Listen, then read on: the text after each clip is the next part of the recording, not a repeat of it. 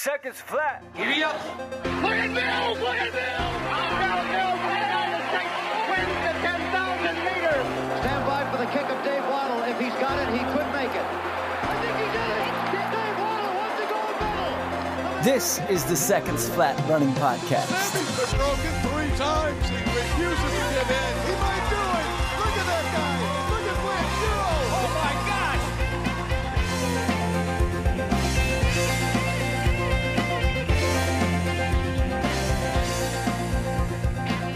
Hello again, friends, and welcome in for mile 129 of the Seconds Flat Running Podcast. Travis here and Phil alongside. Phil, how you doing? It's good to be back here. It's good to be back in studio. Yeah, it's been a little while. It has been. Had a brief break. Life happens. That's right.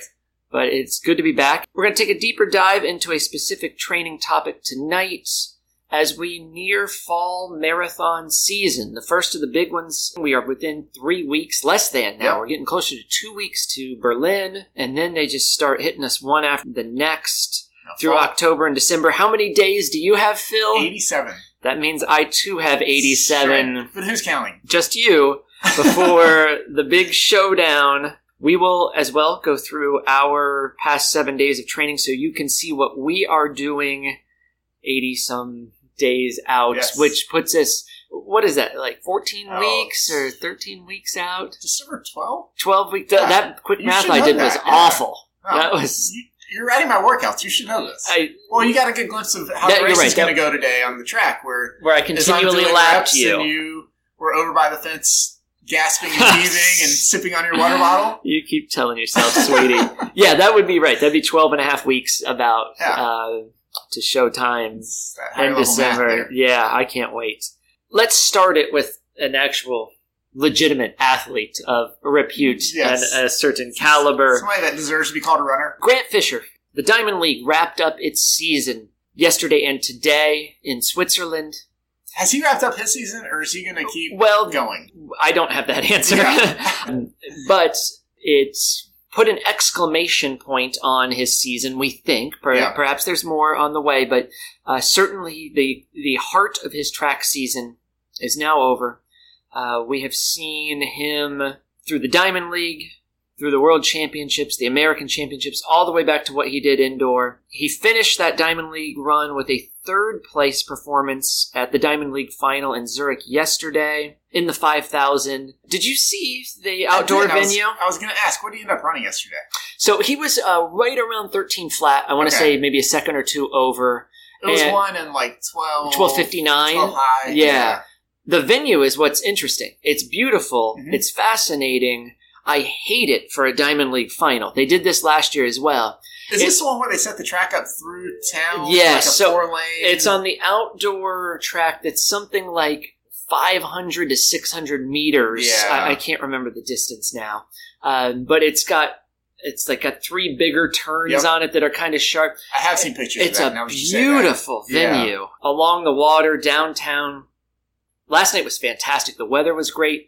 In what would be the infield, if this was a track, they set up throws. They had high jump, pole vault, shot put, all going on yesterday. So you didn't see any of the action from yesterday? No. Okay, so then let me quickly catch you up then. In addition to what Grant Fisher did, we had Joe Kovacs with the second greatest heave of the shot in world history. He beat Ryan Krauser yesterday. Ryan Krauser has been coming off COVID and has struggled a little here recently.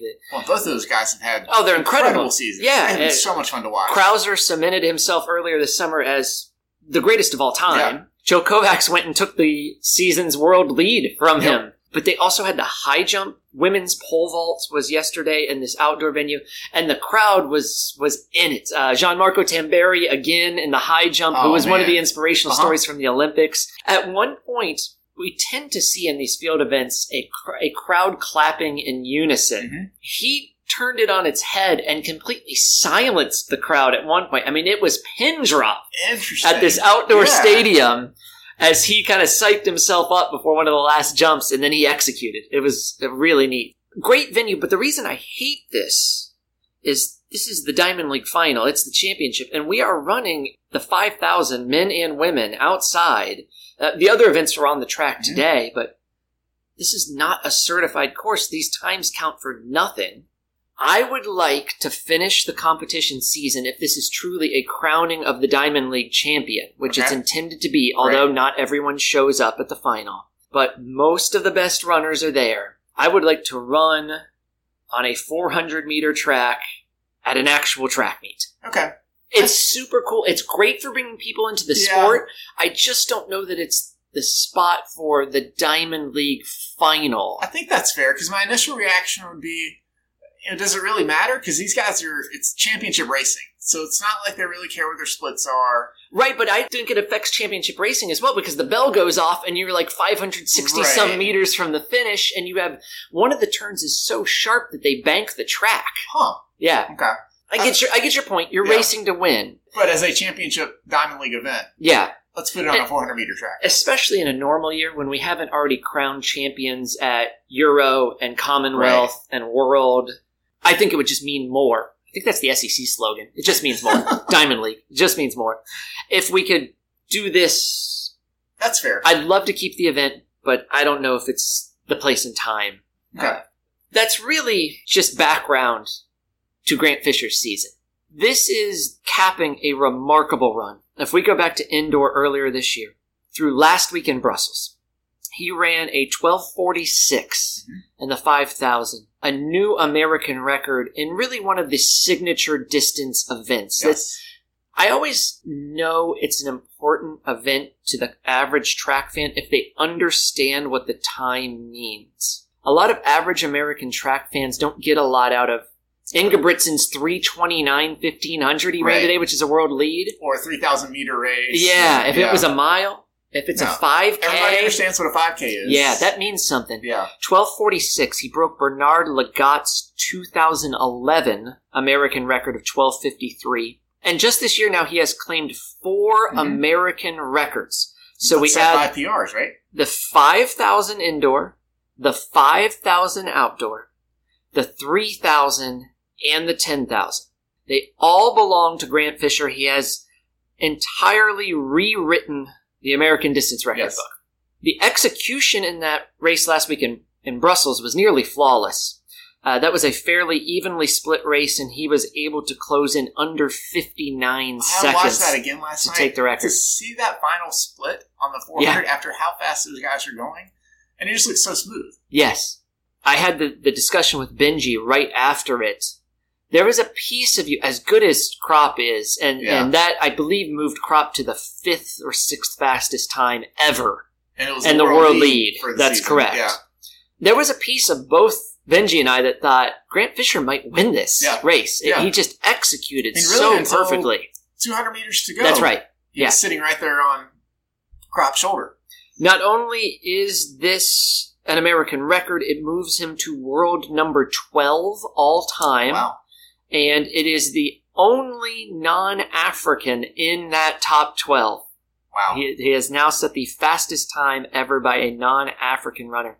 Well, that was a fast race in general that he was in. It was. We saw a new, a Swedish national record? And we saw the second... Guatemalan national record? Yeah, I'm sorry. With Luis Carvalho? The second fastest Australian time ever. Yep. Stewie McSwain, who was sick for most of the early season and had an injury, nearly bested Craig Mottram's Australian record in going under 13 minutes as well. So it was a lightning fast race. Just a little tidbit here for you. We're mentioning now that this is the fastest American time ever and the fastest non-African time. I went through the top 100 times of all time. So this is the best by an individual, ranked to 100 of all time. There are 8 Americans now in the top 100, with Grant Fisher at the top. Do you want to take a stab at any of the others? This probably would have been fairer if I had not looked and you were asking me, given my nerddom. But if you want to take... my guesses would be all from... like the 70s, which you'd be wrong. Marks would be are blown away by now. The farthest back on this list would take you to the 90s. Yeah. There'd be one from the 90s. You want to put any names out there? Oh.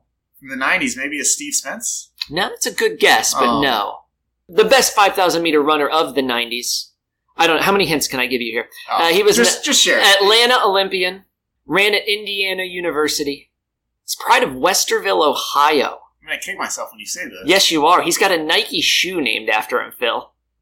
Shares his last name with a president. Oh. There are people right now driving in their cars thinking about how incompetent my co-host is. That would be fair. Bob Kennedy? Yep. Ring a bell? Yes. Yes. No, I know. I put you on the spot. The one that I would expect you to guess actually got bumped out of the top 100 by Grant Fisher, which I found really interesting. Okay. He is now out of the top 100 by like hundredths of a second. That's Galen Rupp. Oh. He got pushed to number 102 by the guys in that race at Brussels. In order by time, of course, Lagat, the guy whose record he broke. Chris Solinsky. Okay. Yeah. The Summer of Solinsky. Yep. Man. Ritz. Dathan Ritzenheim. Paul Chalimo, of course, recently. This one would have been a little tougher. It was more of a time trial setting just recently on the Nike campus. Woody Kincaid. Yeah. Then Bob Kennedy. And then maybe the toughest one I think would have been for you, and certainly for a less avid track fan. I believe this would have come from 2009, summer of 2009, and I think it was at Brussels as well in the Diamond League. That's Matt Tegenkamp. Ooh. Yeah. Yeah, I would not have guessed that one. Yeah, I think that was a 12:56. Yeah. Rupp's best outdoor time, I believe, is 12:58. Okay. From the summer of 2012, that was in Eugene. 2012 was, of course, his Olympic track medal year. Second to Mo Farah. To that point, that leads me to a series of questions about Grant Fisher's performance, now that we have some historical context. Let's start with the race in itself. Number one, is this his best race yet? No. Okay, what would you put at the top? Well, thinking how much more of a career that he still has left. Okay, I'm thinking in the future. You're saying he's going to run something better. Yeah. Oh, I won't argue that. To this point, absolutely. Yeah, so I agree. To this point, regardless of the performance, the great performance at the Olympics, when he neared a medal, same story at the World Championship, and not just because of where he finished, but his ability to brilliantly use the lead pack and stay attached, but always let them do the work. And as competitors fell off, it was him hanging on, and it was just Fisher and Jacob Kropp, the Kenyan, to the end. Kropp finished second at the World Championships in July, and Fisher's right there with him into the kick at the last turn before he edged him out down the stretch. And Kropp ran 12:45 to move him into that top. Again, I believe it's sixth all time. What it showed me was an ability to run in a fast race. That tends to be a Bowerman Track Club strength, given that they do a little more time trialing than some of the other groups might do with racing. It showed an ability to hang on to that at a lightning fast pace, though, and to stay in that mix when other guys got broken. Add to that, it showed an ability to kick off of that pace. Which, well, because the second to last lap was, 61? 61, yes, of 61, yeah. And then the turnover 57? Yeah, 58 points. Okay. Yeah. So we kicked off of a fast pace. To me, the piece missing now that we'll have to see, because we saw some of it. It appears the seeds have been sown at World Championships.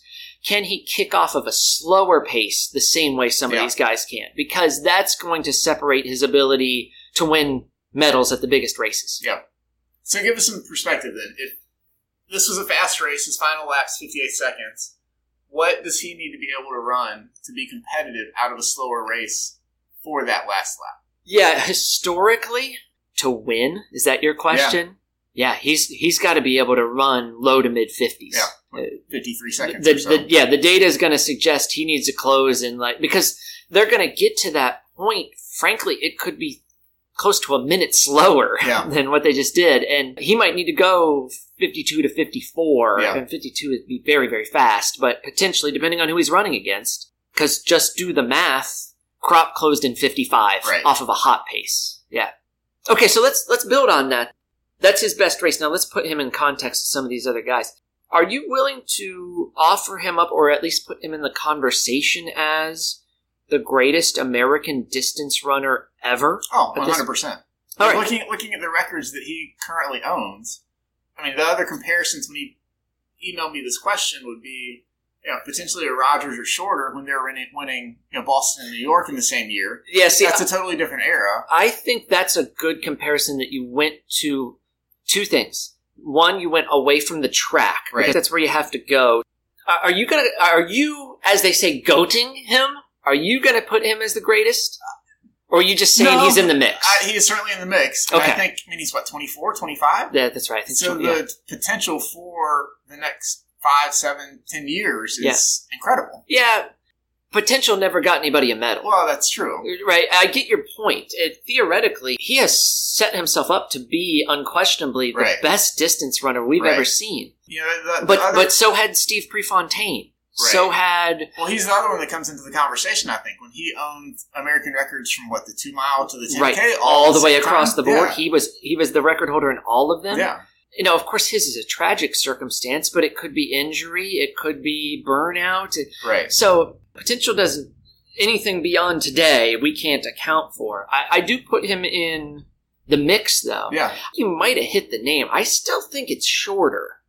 Because of the 2 Olympic medals in the marathon, when you're separating yourself by 4 years, and one of them, the silver, with should have been a gold. Virtual certainty is a gold. Yeah. I mean, we have records of a doper beating him. Right.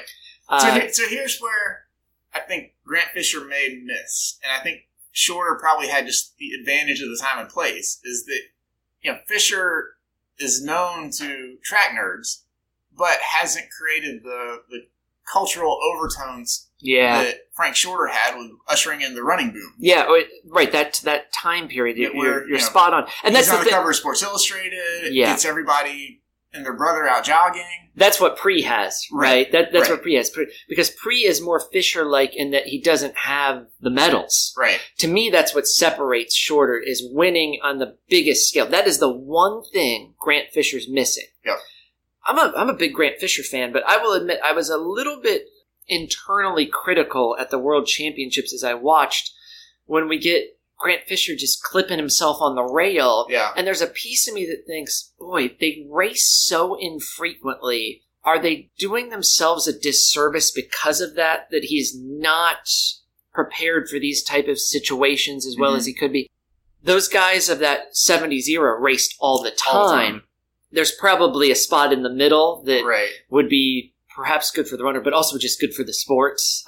But it's not having those medals that separates him. Okay. So I guess let's pivot a little bit then. Is he the greatest on the track among those distance runners?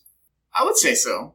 Because then the question that comes up would be, who else would you put there? Well, short list, Rupp. Yeah. Chalimo. With medals at the World Champs, maybe Centralist. Yeah. Okay. Yeah. Right.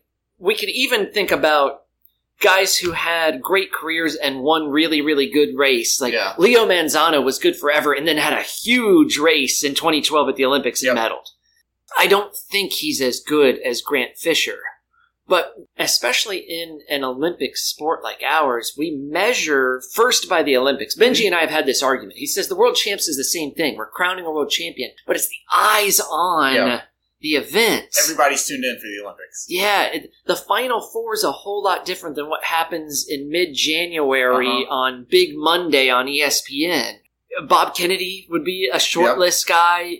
I'm sure there's more, but in that context, I don't think Fisher separates himself from those other runners, but I'm not sure any of them are for certain better than Fisher. Absolutely in the conversation. And so then you have to look back to a previous era. Mm-hmm.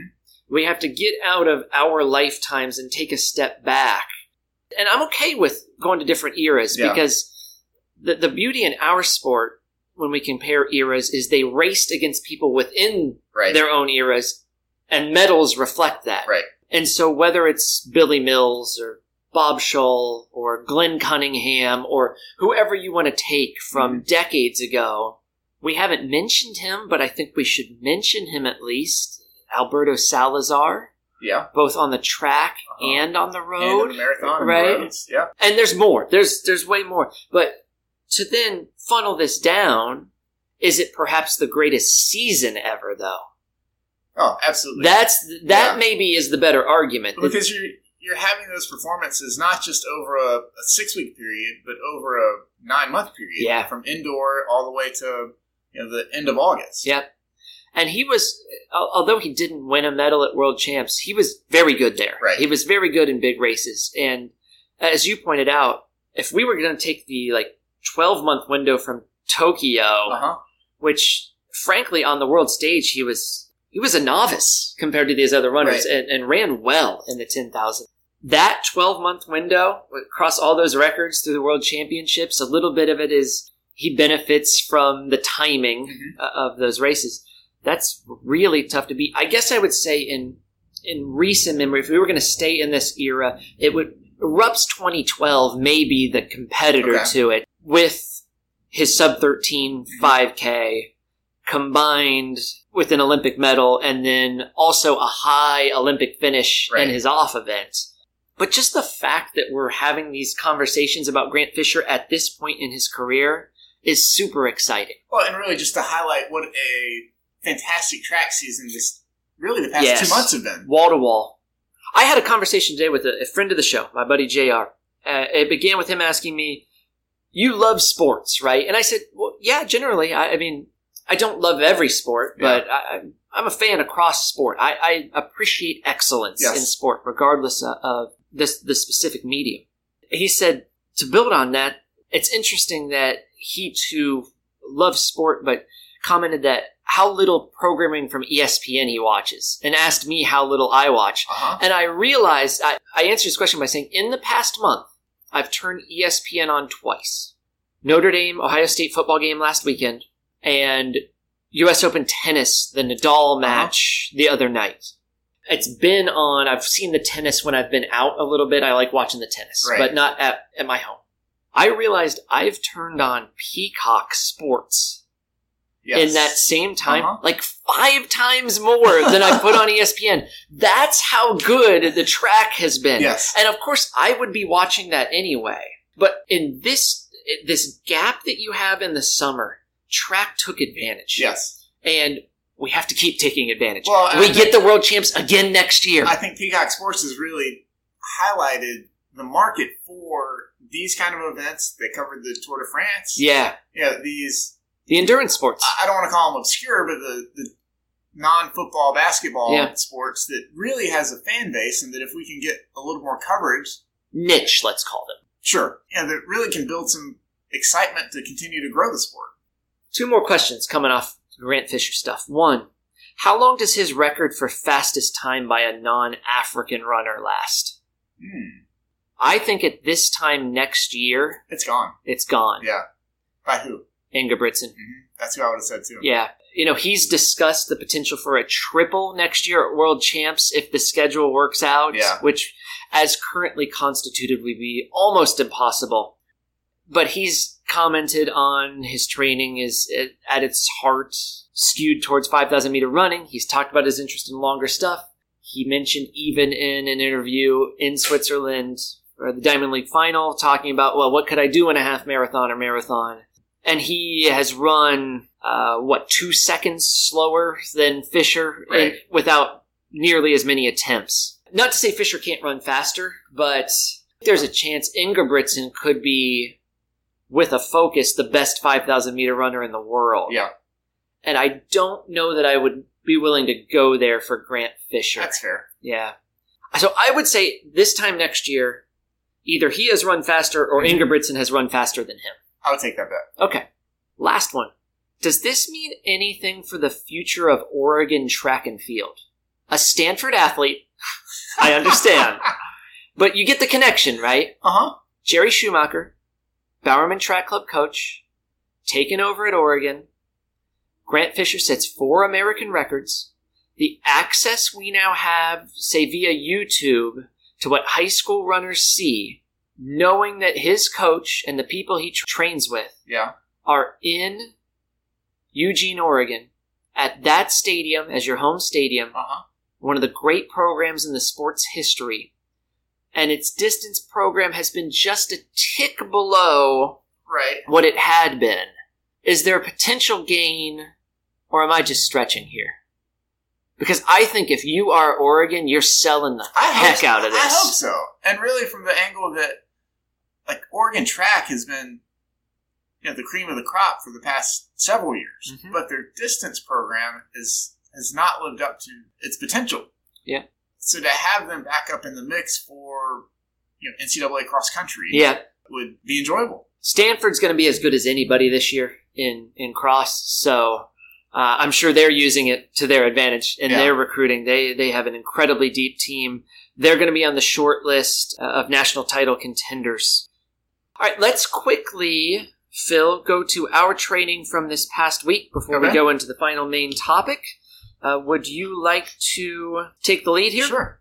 Go for it. We'll go. Let's see. It's Thursday. I've already doubled, so Thursday is in the book. So, so last Friday. Yeah, sure. Let's do it. Okay. So let's see. Last Friday was. Well, let me pull up Strava to make sure this is accurate. Let's do that. You want me to go first? Go first. Okay.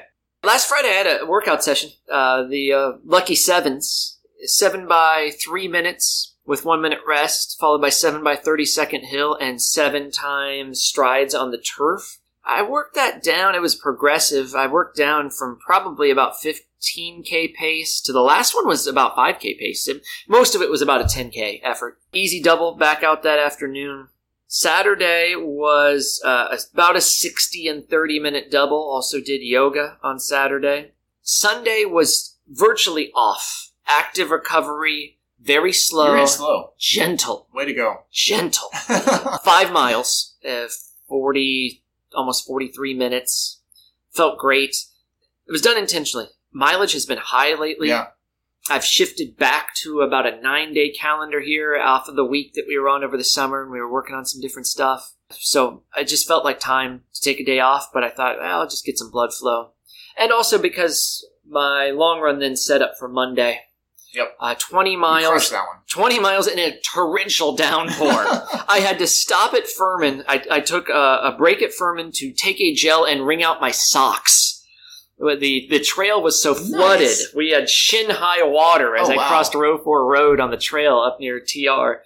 20 miles in 2:08:30. I did not look at the watch until I finished on the pace, so I have no clue what I was doing throughout.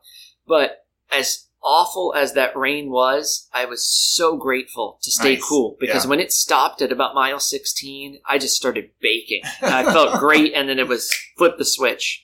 Let's see. Tuesday then, I got a little under 11 miles in an hour and 23 minutes. Did yoga after that. Swam later in the day. Yesterday, did about 10 miles. Travel day yesterday to see some family. I would have doubled, but instead it was just a slightly longer single, about 10.5 miles, a little bit longer than I would normally go, and then added 5 strides on the turf to that. We shared the track this morning with a group of guys, a workout we've talked about. Yeah, we did. Great. We've used this workout a number of times before. This is one of my favorite ways to construct really a broken threshold effort, because we're doing it at 10K, but with short chunks in 400s, it becomes threshold style work. Past few times I've done this, I've done 20 reps. I actually took it to 24 by 400 today. You're strong. So 6 miles of work. Again, I'm not ripping 24 400s. This is with 100 jog in 30 seconds. So if you start ripping those, you're going to fall apart at the seams. This is about just consistent quality. And then came back out this afternoon and doubled easy before coming here. So it was a good day with warm-ups and cool-downs and all that kind of stuff. It's 17 point some miles today. So good week. Number volume's been up 100-ish here for a little bit. As I said to you earlier, feel not sharp, but do feel strong, and that's where I want to be with 12 and a half weeks to go. That's right. Till the big one. All right, buddy, you got yours up now? Yeah, I got mine Go for ready. it, man. So let's go. I'll go Thursday to today, because Friday, well, we'll talk about that. Okay, let's talk. Thursday's workout was about an hour, relatively easy, but I had, the plan called for 6 to 8 by 30 seconds at 5K pace. Yeah, you got greedy on that, didn't you? I forgot how to count. Somewhere around rep 6, and I was like, I'll do 2 more. You're like me calculating weeks. He's like, I think I have 2 more. And ended up, when I got back home, I did 11, which is a whole lot more than 8. They felt good. Things were rolling along smoothly. Okay. Of course, Thursday night was the big week 1 of... Can I pause you quickly? Please. More is not always better. That is a defining characteristic of the things we talk about here. With that said, with what you were doing and the length of those segments, it's not a huge mistake. It was basically a little bit longer than a typical stride. Yes. It was just a bunch of strides. It was just a little bit longer than a stride and slightly slower. Yeah, That's okay. Yeah. So Friday was the day after week 1 of the Upstate Conference, which Furman demolished North Greenville. Oh, they got Clemson on the calendar, big boy. Oh, we're going 2-0 this week, baby. Yeah. Book it? Are you taking your... What's the line on that? Oh, I don't want to know.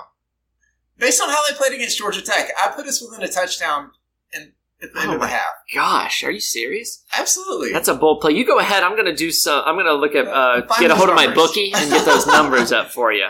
So anyways, Friday was a somewhat unplanned off day, but life got in the way, so it goes. Yeah. Saturday was nice. Got out with you and Jim and Dean, who's coming off an injury. Dino's back, nice baby. The crowd's been waiting for this smiles one. With him. I'll tell you what. He guaranteed I think he said a podium finish at Chicago in 3 weeks. Put 3 miles in and the guy's ready to go again. He's ready. Yeah. So that was a very enjoyable run. Saturday got out for 2 hours, not quite 16 miles. That felt good.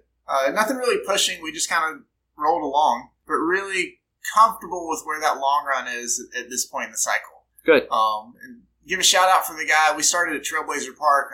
We got done maybe 9:15, 9:30 and pull into the parking lot. And this dude's sitting there, back of his van's wide open. He's barefoot.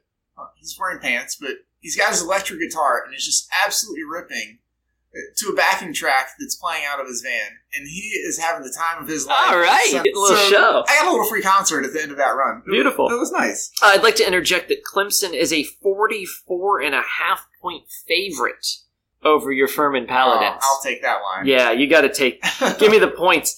Which I guess if we were going to use transitive property, that means Furman beat North Greenville by 50-some. So Clemson would be a 100-point favorite. That's fair. Go ahead. I'm sorry. So Monday... I'll try to get the point total as well. Maybe we'll do over-under. Okay. Sounds good. Yeah. So Monday ended up being a little bit longer than was planned. Dean got out and joined us for a few miles as well. Got out 5.5 miles. Nice and easy, nothing special. However, that really was more than I should have done because I woke up Tuesday feeling terrible. And honestly just bagged it. I think 75 minutes was on the calendar and just woke up hobbling around and sore. So ended up taking a 0 day. So I'm ashamed. I'll tell you what, that's just one more reason that I don't want you crying in 87 days. Yesterday was a good run, though. Kind of got back in the rhythm. Just went out for 43 minutes. Nothing special, just nice and easy. And then this morning was good. We had a good group out, like you said. Yep. I ended up doing 16 400s. Which is about a mile more of those than you did last time we did that workout, right? Yeah. At the end of the day, I was happy with where the effort was and what that workout was. So cool. Things are feeling good, and we'll keep building. I don't want to be a downer here, Phil, but not only is it a 44.5 point line, but the over-under is set at 51.5. Ooh. So they're assuming no more than a touchdown of total points. Yeah. From your... Clemson's becoming the Notre Dame of the Southeast. Oh, they are just highly overrated. Okay. We're gonna cut this whole segment. The jabs are unnecessary. We'll move on. I actually disagree. I think Clemson's defense is really, really good this year. After watching them, you might see a different quarterback later in the season, but we are way out of our lane right now. So Dabo, don't call me. All right, we'll get back to running. You got comments? Send them to the email. secondsflatpodcast@gmail.com. Read Dabo and his new contract. Did you see his new deal? What? New 10-year deal, $11.5 million average, I believe. Something like that. Hey. Ridiculous. You know what? Smoke him if you got him, baby.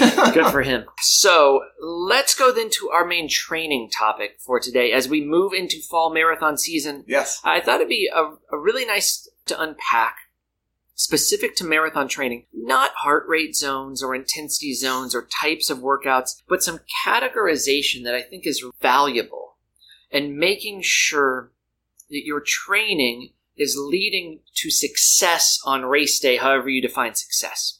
I want to reflect on this question. Are we crafting and executing a training plan and on a daily scale, individual sessions designed to improve, express, or degrade our fitness and race readiness? Because I believe those are our 3 buckets that we can put almost all our work into. Is this improving me as a runner? Am I simply expressing my current fitness as a runner? Or is this breaking down and degrading me as a runner? Man, there's so much there. And really, I think that's a concept that we all understand. To a degree, there's both a physical component to each of those 3 buckets, but also a psychological component to each of those 3 buckets in terms of, what are we wanting to get out of our running, and what are we doing it for? I would define improving as things that build, expressing as things that show, and degrading as things that break down. Everything in our training degrades in the immediate term, right? Hard efforts break us down. And so improvements are a consequence then of 1, the composition of your sessions, 2, the frequency of your sessions, and then 3, maybe the biggest, the recovery in between each of those sessions. The training you're able to actually absorb and recover from. That's right. How are we defining fitness and race readiness? This is where I go back to a definition that I have read on this program in the past that is not specific to running, but I think suits us quite well. This is from Nassim Nicholas Taleb's Anti-Fragile. He asks, what does fitness mean? And then follows that with another question that is very significant.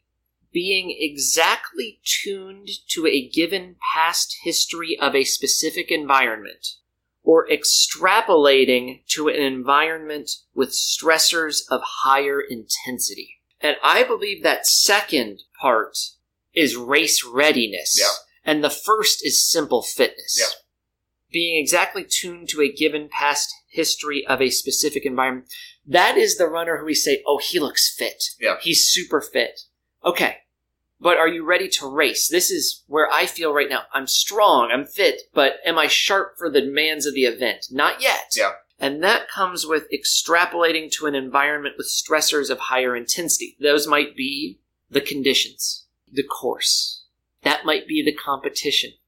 That might be how I react now to stressors because I'm more fit and putting myself in a different place in the race. Being able to execute your race strategy. Yes, absolutely. And so in improving, expressing, degrading, we want to consider not just fitness, but race readiness.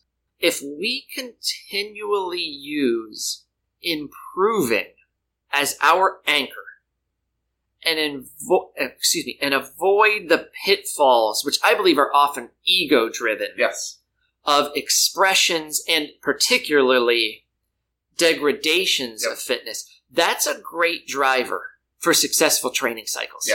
And everything that we lay out about specifics in sessions, workouts, long runs, whatever it might be, easy days, all the above, if our anchor is improving, then we can have success on race day. Well, and you said it here, I don't know how many times before, but understanding what is today's workout for, whether that's an easy run or an off day or a specific session, like what are we trying to accomplish today? We've talked a little bit about using technology and some of this data. The problem that it seems like a lot of runners run into is that we ignore this component of improving and keep chasing these metrics to essentially show that we're expressing our fitness. That's right. Whether it's proving to our buddies on Strava or proving to ourselves that we have this level of fitness, or are chasing a random metric that, Strava says that your equivalent marathon time is X, regardless of whether you run that, or are we going even further and degrading what we're trying to do because we aren't necessarily looking at improving our fitness, but we're saying, I did X this week, I need to be doing X plus 10% next week, ignoring whether that's an actual, actually improving what we are trying to accomplish. What are some things that degrade? What are some things that we do that, frankly, some of them we see frequently that degrade our fitness and race readiness? The first thing that comes up would be just stress.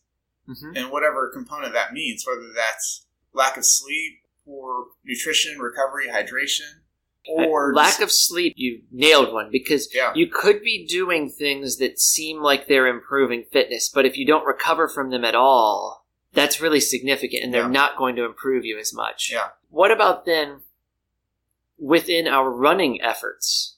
What are things we commonly see degrading our fitness or our race readiness? Running 11 reps when you should have run 6. I didn't say it just to pick on you. You're on the right track, though, to some degree. The endless reps phenomenon. Yeah. Just because you can do something doesn't mean you should do something. One more isn't always better.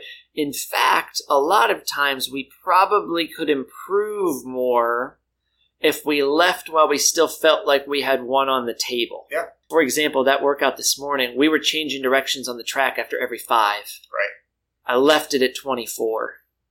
I'd gotten to 6 miles. I could have gotten the 10K. But I got to the point where I thought, I've done incredible work. I feel good about it. I could do another one at this same speed, but what's the difference at this point? Right. I've done so many spins around this oval. I'm done with it. Now, that's anecdotal.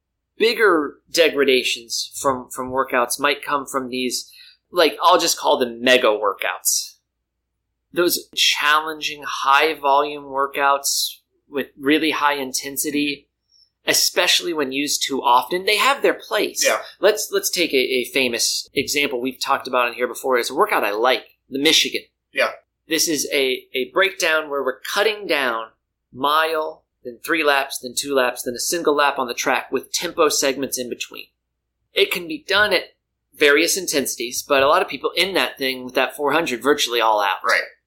If we're going to make that a workout that we do every single week in a training cycle for an average run, I'm not talking about a University of Michigan athletes. It's just you and I going out and doing it. Oh, it would crush me. It's probably just too much. It's probably ultimately going to degrade our fitness. Yeah. I see the bigger issues as this time of year in particular, because we're still on the edge of it, and people are moving towards their fall marathon, and you're doing Berlin or Chicago or something that's within a month, and you need to get your 20-plus miler in, but where you are, it's 100 degrees. The super hot, humid, hard effort where you're pressing all the way to the end of it, trying to get your quality in, that to me is a killer in degrading and breaking down more than it improves. We're so caught up in trying to make that day something that needs to be. Yes. One specific metric, and essentially using that one workout as a statement saying that, okay, I'm prepared for this next race, when really looking at the whole body of work that you've done over those previous training cycle. No one run defines it. The same could be true of races under those conditions. But to your point earlier, maybe the biggest piece of that then is, what do we do with our recovery afterward? If you're going to put in a race or a hard long run under those conditions, it might be a week before you come back to anything of quality again. And we start seeing days tick away and thinking we're missing opportunities to work out, when in fact that might be the only way that you recover from that in a way that it actually does improve you. While these breakdowns are bad, I'm not sure that expressions of fitness always are bad. No. The things that show your fitness can have a place. I'm going to give a couple examples. Number one is famously Joe Vihill's program at Adams State when they were at the top of the heap in Division II track and cross country. During the cross country season, about 2 weeks out from the peak race at the end of the year, at elevation in Colorado on campus, they would often do a 2-mile time trial around their grass field where they did a lot of their workouts. They would consistently have guys PR for 2 miles at that point because they had done so much good work at altitude throughout the season. It's an expression of fitness in, I'm now running faster at 2 miles than I ever have. It's not just about go out and run 2 miles all out and put it all out there and that's what matters. No, it's got a purpose in saying we're 2 weeks out from nationals in cross. We're running at a shorter distance for this time trial where we haven't worked during this year. You've done all this great cross work and volume, and to show you just how prepared you are for that, look at what we can do with fast stuff too. Right. And we're going to pop big 2-mile times, and the psychology, to your point earlier, the confidence that could grow from that. that doesn't mean it's the workout that everybody should be doing. They cultivated it in a way to make it work. Well, and it's something that's so much different than what they've been training for, but also what they've been racing for, but isn't for an athlete like that so much that it's going to take days and days to recover from as well. Yeah. Another example that could be used are time trials. Mm-hmm. I'm not a big fan of time trialing myself. Some folks use them with some misguided intentions in thinking that you're going to get on a track alone under suboptimal conditions with no competition and go rip a great 5K. Right. It's unlikely for most of us. But it can be used as a tool to show where your weaknesses are and your strengths are within that distance. To me, it's like the 2 mile. It's a decent benchmark of VO2 max. Maybe something that you come back to every 6 weeks or so. Am I absorbing the training? Am I progressing with my training? Is there a weakness that I need to add to address, but not something that's done week after week after week? I'm going to go to a specific workout that grabbed a lot of attention when Eliud Kipchoge broke the world record in the marathon at Berlin a couple of years ago. The final few weeks of his training were released afterward and received a lot of attention. Notably, he ran a 40K long run, so close to 25 miles, at a pace that averaged out to about 5:20 average pace, with a slight progression where he was running faster than that at the end. We've seen numerous sub-elites and even elites apply this to their running, this hard, fast, long run.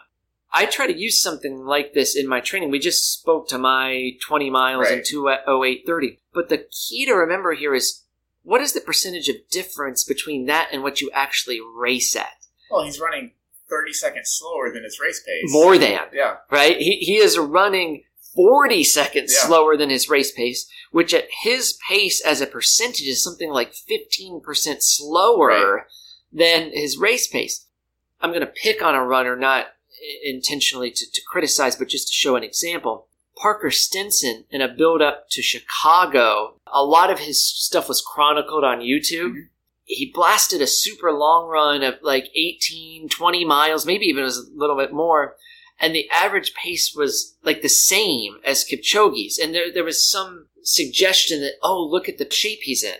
Maybe he's just expressed... Maybe that's too much for him. Put too much out there, right? Rather than improve it. That Kipchoge run is an improvement. The Stinson run, or so many others, and I've probably done it at times myself too, will do that where it's an expression more than an improvement. Because to him, he's a guy who maybe is like a 5:05, 5:10 pace in an actual marathon. He's almost running a marathon at that pace. That's an interesting juxtaposition of just understanding what elites are doing and how that applies to you and I think in context. As well, highlighting that percentage difference in pacing. Right.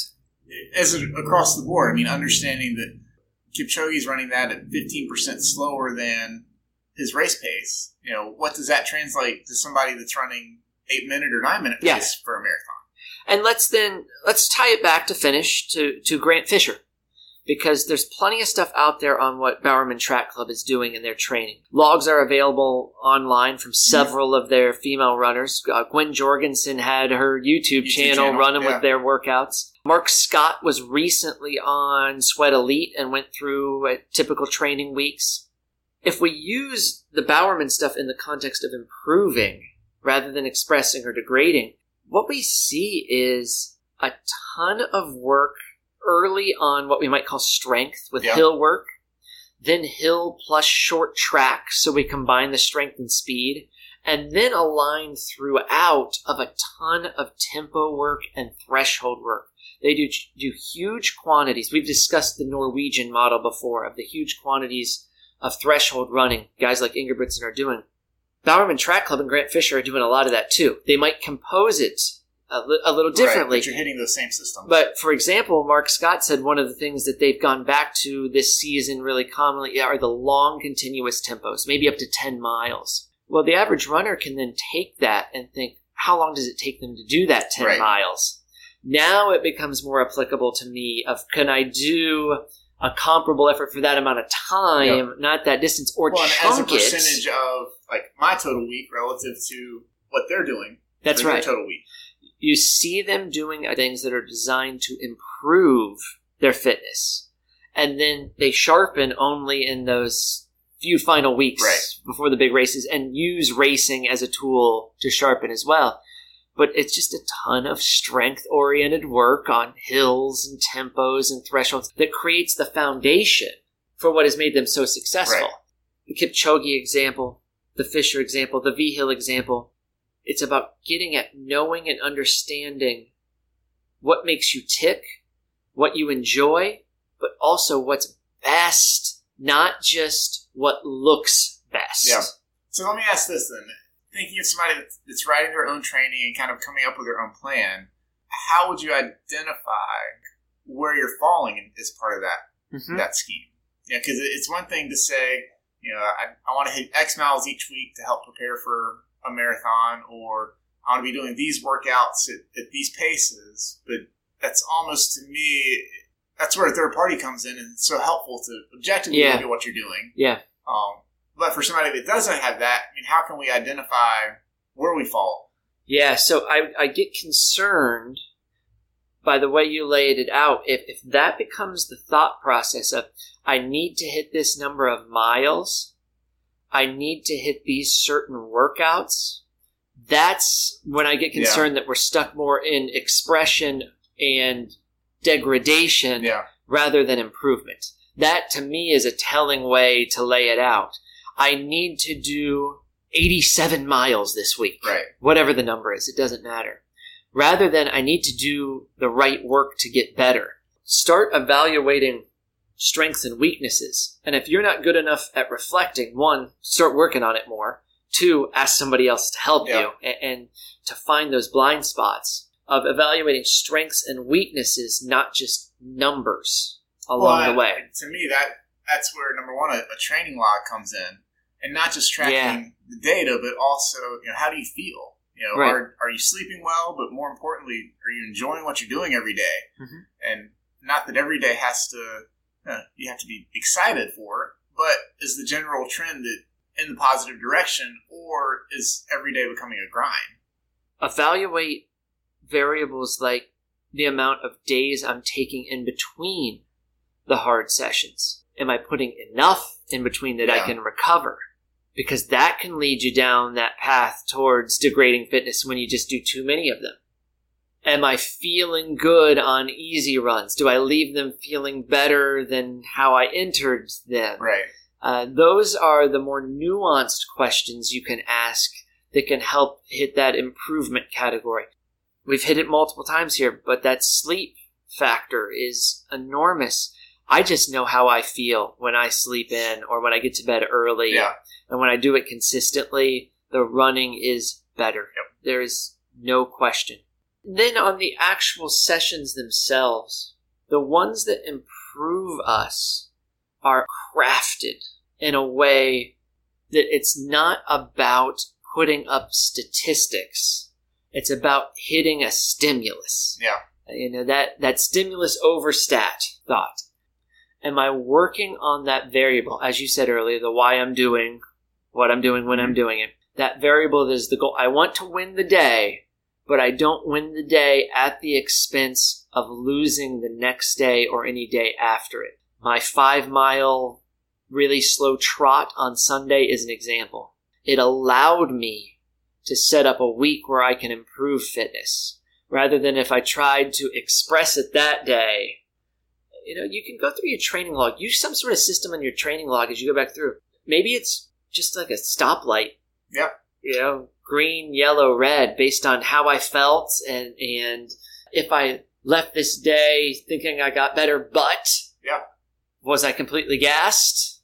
Or am I getting those multiple days in a row? That's concerning. One skill I kind of like using is like a -2 to +2, where like -2 would be I feel terrible, this is awful, and +2 is I feel fantastic, and just figuring out what keeps you in that 0 to +2 range, and making sure that you're not day after day after day hitting the -2. I mean, if I think, what I talked about my training week earlier, I had a great Saturday run, I had a great Sunday run. Monday I felt good, but I went not much, but a little bit longer than I usually do for just an easy run. And that really, it set me up to fail for Tuesday, which really would have been a much more important workout than adding a couple extra miles to an easy run, recovery run on Monday. Well, to your point, I like that, Phil, because you could use the simple math of I'd rather get a bunch of +1s than alternate every day between +2s and -2s because I'm hitting home run workouts, but then I feel like garbage and I'm not recovering. Right. That's a simple way to set it up and look at the long term and say, if I just hit all those +1s, I would have been better off in the end. Yeah. Any other thoughts you want to add on that before we go? I don't think so. Okay. So again, are we improving, expressing, or degrading fitness and race readiness? It's more of a mindset and framework that you can use to reflect and evaluate on your training as you prepare for the fall. And you're not always going to fall in an improving bucket. That's okay. A workout can sometimes be more than one, and it can serve multiple purposes. But if you find yourself expressing and degrading very often, that's a recipe for getting to the start line either overtrained or just totally unprepared for what the race demands. That's mile 129. We look forward to being back with you on mile 130, seconds flat podcast at gmail.com. If you have any questions, thoughts, or show ideas, enjoy the September training. I know here next week cooler. It's starting to look like it's going to clear up. Even today, the humidity was a little lower. Almost chilly out on the track. Let's not get silly, but we'll take it. It was fantastic. We're getting there. Yes. We're getting there. So best wishes to everyone on the training, and we'll see you next time on Seconds Flat.